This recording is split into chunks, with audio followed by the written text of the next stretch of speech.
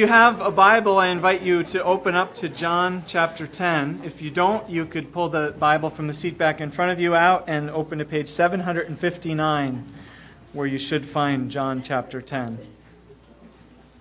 When I was involved in InterVarsity Christian Fellowship in college, it's a Christian fellowship group, the highlight of every summer was the summer leadership camp that we would go to after finals were over in the spring. And one of my favorite memories from that camp was that every year a staff worker named Dick, no relation, would give a leadership talk on shepherds and sheep. And he was a staff worker from another university. He grew up in the country, as was evidenced by his country drawl. And Dick knew about sheep. And every year he'd begin his talk, "I know about sheep. Sheep are dumb."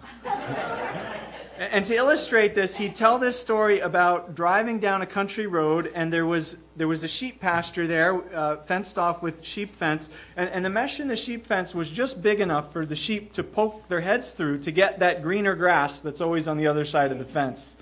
And so they'd stick their head through, they'd get a few mouthfuls of grass, and then because sheep are dumb, instead of pulling their heads straight back out the way they put their heads in, they would try to lift their heads up, and they would get stuck in the sheep fence.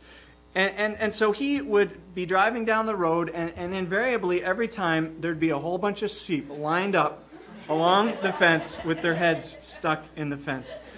And so Dick knew that the most merciful thing to do was to stop his car, to get out, to walk over, and because sheep have very hard heads, the most merciful thing to do was to give them a swift kick between the eyes to pop their heads back out through the fence, and then the sheep would be free and could go on their way. Until next time he drove down the road, when all the same sheep would be right back there with their heads stuck through again, because he would conclude sheep are dumb. Now, there are a lot of animals God could have used to describe his people, but he chose sheep. And Rick Watts, who's a New Testament scholar, suggested that if Jesus was telling the story today, he might use turkeys. "I am the good turkey farmer. My turkeys hear my voice and follow me." Well, turkeys or sheep, the point's the same. We're not always that bright. We often make the same mistakes again and again. We're slow to learn, and despite our pretensions to be different, the truth is that at our core, many of us are timid, easily frightened, and prone to stray and to lose our way in life. And so we're in need of good leadership.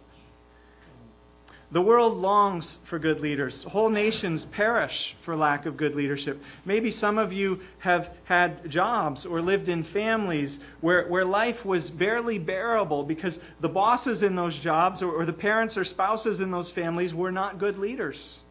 And their lack of good leadership created an atmosphere which was disorganized or was chaotic or was downright dysfunctional and toxic. Churches need good leadership too, right? Well, in today's passage, Jesus addresses our need for good leadership, for good shepherds. In this passage, Jesus claims that we're sheep and that he is first our sheep gate and second our good shepherd. To modernize the imagery, what Jesus is saying is that he is first our leadership school and second, he's our leader. And we'll see what I mean as we unpack these two claims of Jesus. Now, to understand these claims first, though, we have to know something about sheep and shepherding. In Palestine, where Jesus lived, often several shepherds would cooperate together. They'd keep their flocks in the same pen at night, often a stone pen, I suppose, in that part of the world. And they'd employ hired hands to help them and a watchman to guard the sheep's gate, or the pen's gate.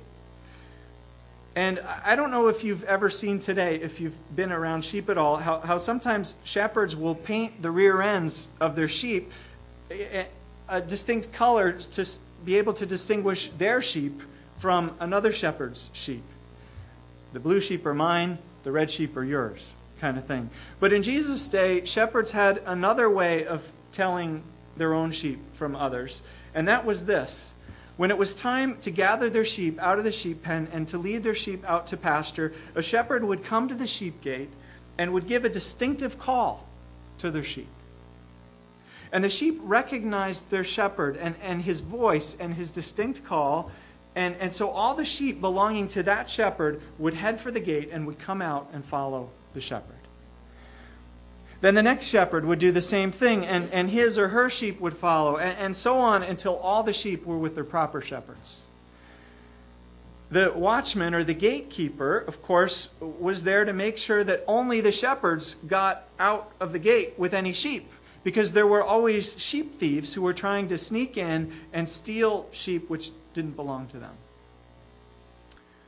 Now, to understand Jesus' teaching about sheep and shepherds, we also have to know something about the Feast of Dedication, which John tells us in verse 22 is the context in which Jesus' teaching about sheep and shepherding took place. You may have realized by now, as we've been working through selections of John's Gospel, that John has structured his Gospel largely around different Jewish festivals. And John expects us to hear Jesus' teaching in light of the imagery related to those festivals. So, in this case, it's the Feast of Dedication, which is the feast we today call Hanukkah. And this feast commemorated the cleansing of the Jewish temple about 150 years before the coming of Christ under the leadership of the Maccabees. And at that dark time in Jewish history, a Greek ruler named Antiochus Epiphanes had control of much of the area around Israel and Israel itself. And he was attempting to Hellenize his domain. He was forcing pagan Greek culture and ideas onto it by any means possible. And of course, the Jews resisted taking on these pagan Gentile customs, and so Antiochus forced them ruthlessly. Among other things, history tells us that he crucified many Jews who wouldn't go along. He attacked and desecrated the Jewish temple, setting up an altar of Zeus and sacrificing a pig on the altar, which just wasn't kosher if you were a Jew, of course. Antiochus outlawed circumcision, and he made it a crime to own a copy of the Torah. This was a terrible time for God's people, a brutal time. And it was made all the more so because some key Jewish leaders, including some top priests, particularly two named Jason and Menelaus, cooperated with Antiochus, Jewish priests. They betrayed their own people in their people's time of greatest need. Well, eventually a man named Judas Maccabeus staged a successful revolt and drove Antiochus and the Greeks out of the city, cleansed the temple, and restored proper worship there. And so that's the story that the Feast of Dedication celebrates. As you may know, it celebrates the miracle of the lamp oil that lasted 8 days when the temple was rededicated for the first time. But not only that, it also remembers and celebrates the return of good shepherds, of good leadership, after the tragedy of terrible shepherds, corrupt shepherds. And so at this feast, it's no surprise that the Jews read from Ezekiel 43, the text that Doug read with us this morning with Marilyn. And that's a scripture, as we heard, that bemoans that the shepherds, the leaders of God's people, care only for themselves. And so it concludes that God himself must come and be their shepherd. And so during the Feast of Dedication, when everyone is acutely aware of the need for shepherds and of the past failure of human shepherds and of God's promise that one day he would be the people's good shepherd, we hear Jesus' teaching. And as we look at John 10 this morning, we also need to remember what happened in the story right before it, a story which we looked at several weeks ago when Jesus healed a man born blind. And the Jewish leaders, the shepherds of Israel at that time, wouldn't accept that this was a good thing. So much so that they wound up speaking abusively against the blind man and excommunicating him, basically throwing him out of their culture. And Jesus pointed out that they were the ones who were actually blind. These leaders, these shepherds, were blind. And so now in that context of the dedication, the Feast of Dedication, of Ezekiel 34, of what has just happened in John 9, Jesus now speaks up and he claims, first of all, I am the sheep gate. And second, I am the good shepherd. So first, I am the sheep gate, he says. Anyone who does not enter the sheep pen by the gate, but climbs in by some other way, is a thief and a robber. Now, a quick note about this statement. This word climb in, literally in the Greek, is the word ascend. Anyone who ascends some other way. Ascend, this is a word that Jesus uses repeatedly in John's Gospel to talk about the fact that he has descended from heaven and that he will once again ascend to his Father in heaven. And how will Jesus ascend? He will ascend by dying on a cross and then by being raised from the dead. That's the way he will ascend back to his Father. And that way involves his giving his life. So hear Jesus again. I am the sheep gate. Anyone who does not enter the sheep pen by the gate, anyone who seeks to lead the sheep, to be a shepherd, but ascends to leadership some other way than my way, some other way than the way of the cross, that person is a thief and a robber. Do you hear Jesus? Jesus recognizes that the bottom line is that we are sheep. God's people need good shepherds to guide, to feed, to care for them. But God's people need only one kind of shepherd. And that is a shepherd who enters by the gate. Leaders who don't ascend any other way, but rather shepherds who graduate from the Jesus shepherding school. Shepherds who know Jesus, who submit themselves to Jesus, and who learn from Jesus his way of leadership. And that way involves laying down one's life. That's the only kind of leadership which gets an accredited diploma from the Jesus School of Leadership. Jesus is the sheep gate. All true shepherds must enter through him. And wannabe shepherds who would ascend any other way to leadership are thieves and robbers. A number of years ago, when I was considering what denomination to seek ordination to be a pastor in, I learned that some denominations have pretty strict standards about who they'll ordain as pastors. And for one thing, you have to go to their seminary. They only recognize leaders for their denomination who have been through their schools. And maybe some of you have experienced this kind of gatekeeping in your professions, where a certain employer or a certain accrediting body has a list of approved schools. And if you don't have a certificate or a diploma from one of those schools, sorry, no good. And that's what Jesus is saying here. He's saying, if you want to be a God-recognized, God-ordained leader, then there's only one school that God accepts. And that is the Jesus School of Shepherding. And what you learn in that school is that the only way of leadership is the way of the cross. It's the way of laying down your life for God's sheep. So Jesus says, for such a leader who is enrolled in this school, verse 3, the gatekeeper, that's God the Father, opens the door into leadership of his sheep. Now, let's stop and think about the top Christian leaders in America today. Leaders who have best-selling books. They have highly followed blogs. They have founded huge churches or organizations. Maybe they're on TV. Maybe they have big political figures, or maybe they're big political figures. What does it take to become that kind of leader? Well, I'd suggest that it takes three things. It takes ambition. It's hard work. You've got to really want it.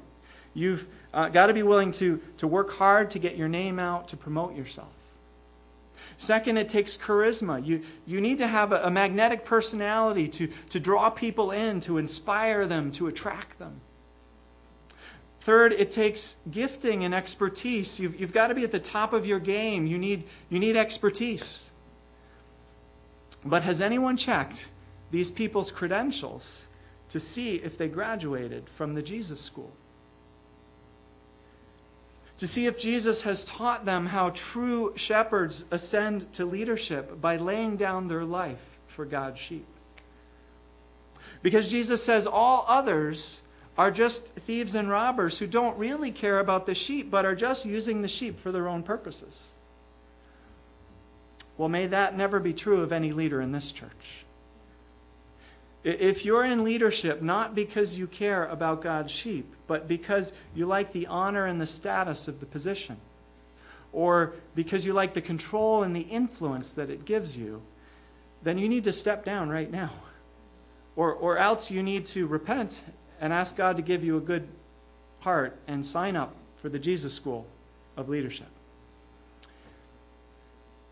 Well, then Jesus goes even further. He says he's not only the sheep gate, but second, in verses 11 to 30, he's the good shepherd himself. The good shepherd. Because the truth is that ultimately none of us gets out of the Jesus School with straight A's. I'm not sure I want to show you my report card. We try. We follow Jesus. We aspire to be like Jesus. We take our cues from him. We imitate him. We work alongside of him as under-shepherds, as his assistants. But ultimately, there's only one perfect graduate from the Jesus School, and that's Jesus himself. Over against the infamous shepherds who betrayed God's people under Antiochus Epiphanes. Over against the worthless shepherds of Ezekiel 34. Over against the Jewish leaders in Jesus' day who have just shown what kind of shepherds they are by insulting and throwing out a man born blind, one of their sheep. Over against every so-called Christian leader today who has never attended the Jesus School of Shepherding, Jesus says, I am the good shepherd. Why? Because verse 11, the good shepherd lays down his life for his sheep. That's Jesus' orientation toward us. We may only be sheep, but our shepherd cares for us so much that he will even lay down his own life for us. Do you ever feel like you have to work hard before you're good enough for Jesus to notice you? Do you ever feel like Jesus has more important problems, and so who are you to deserve his attention? Do you ever feel like Jesus is happy and content just to remain far off from you? No, Jesus says, I am the good shepherd. I came down for you, my sheep, because I know many other shepherds have failed you. I came down for you myself. I care for you myself. And so I came down myself to rescue you, to save you, to lead you, to lay down my life for you. I love you so much that when a wolf comes to attack you, I won't run off. I'll stand my ground. I'll stand in my way to protect you, to give up my life, to keep you safe.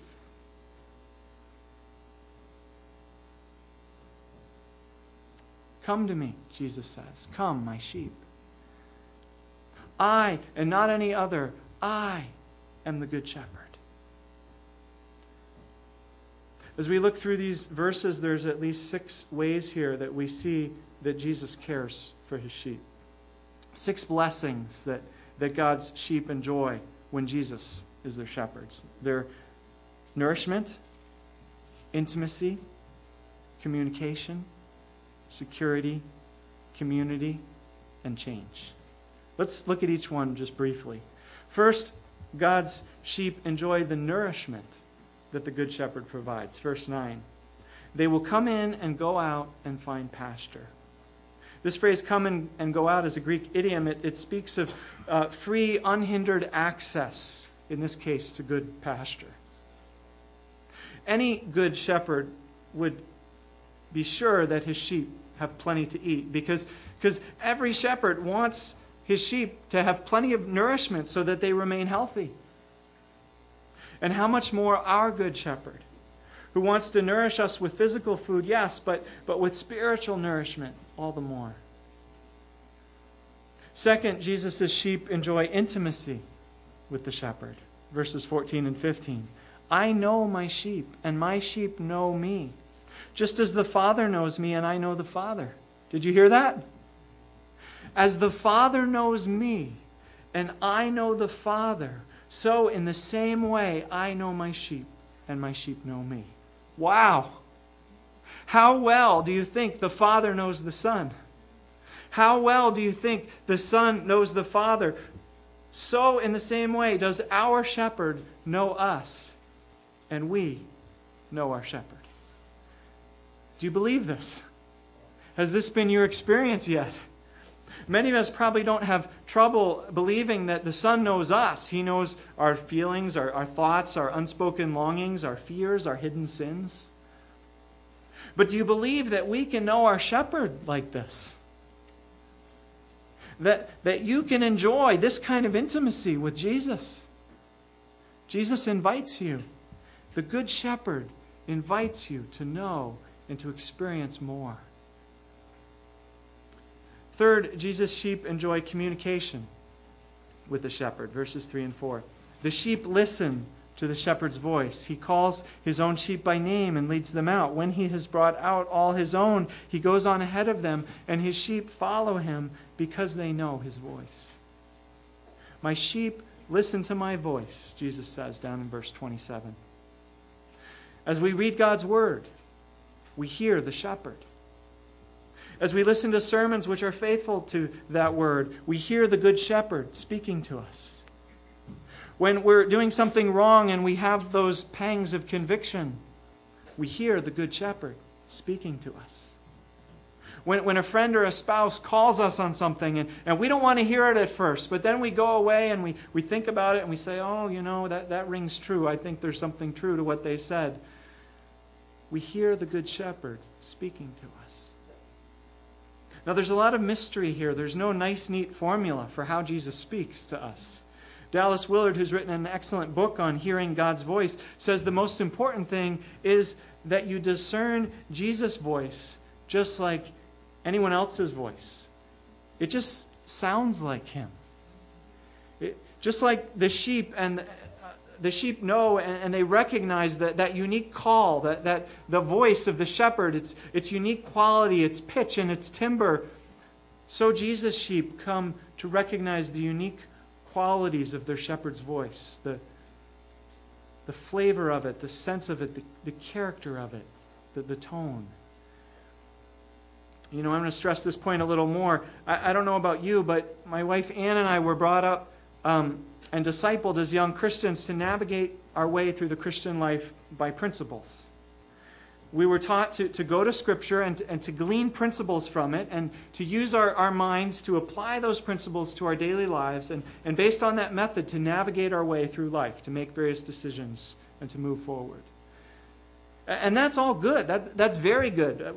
We still do that, but it's incomplete. Something is missing because none of that requires a relationship. You could do the same thing with Buddha's teaching or with Plato's teaching or with the self-help book. But Jesus says that his sheep hear his voice. That they know him and he knows them. There's a relationship there. There's real communication. And to tell you the truth, I feel like I'm still in elementary school when it comes to understanding and experiencing this. Some of you are way ahead of me. But I'm learning. And one tool that has helped me a lot is this circle, which I've introduced before. And we're going to look at that in the discussion group today. We're going to do something a little bit different this morning. And if you'd like to learn better how to hear God's voice and to respond to it, then come and maybe it will help you out. Because one of our spiritual growth goals as a church is that we would actually be listening to and following Jesus as our Good Shepherd each day. Okay, fourth, Jesus' sheep enjoy security because of the shepherd. Verse 28, I give them eternal life, and they shall never perish. No one will snatch them out of my hand. Security. If we are Jesus' sheep, if we really believe in and are following the shepherd, nobody and nothing can snatch us out of the shepherd's hand. This wonderful truth came home to me in a powerful way when I was living in Hungary back in my early 20s. I was going through a really dark time spiritually. I couldn't find God. I couldn't connect with God. I couldn't hear the shepherd's voice at all. I'd read the Bible, nothing.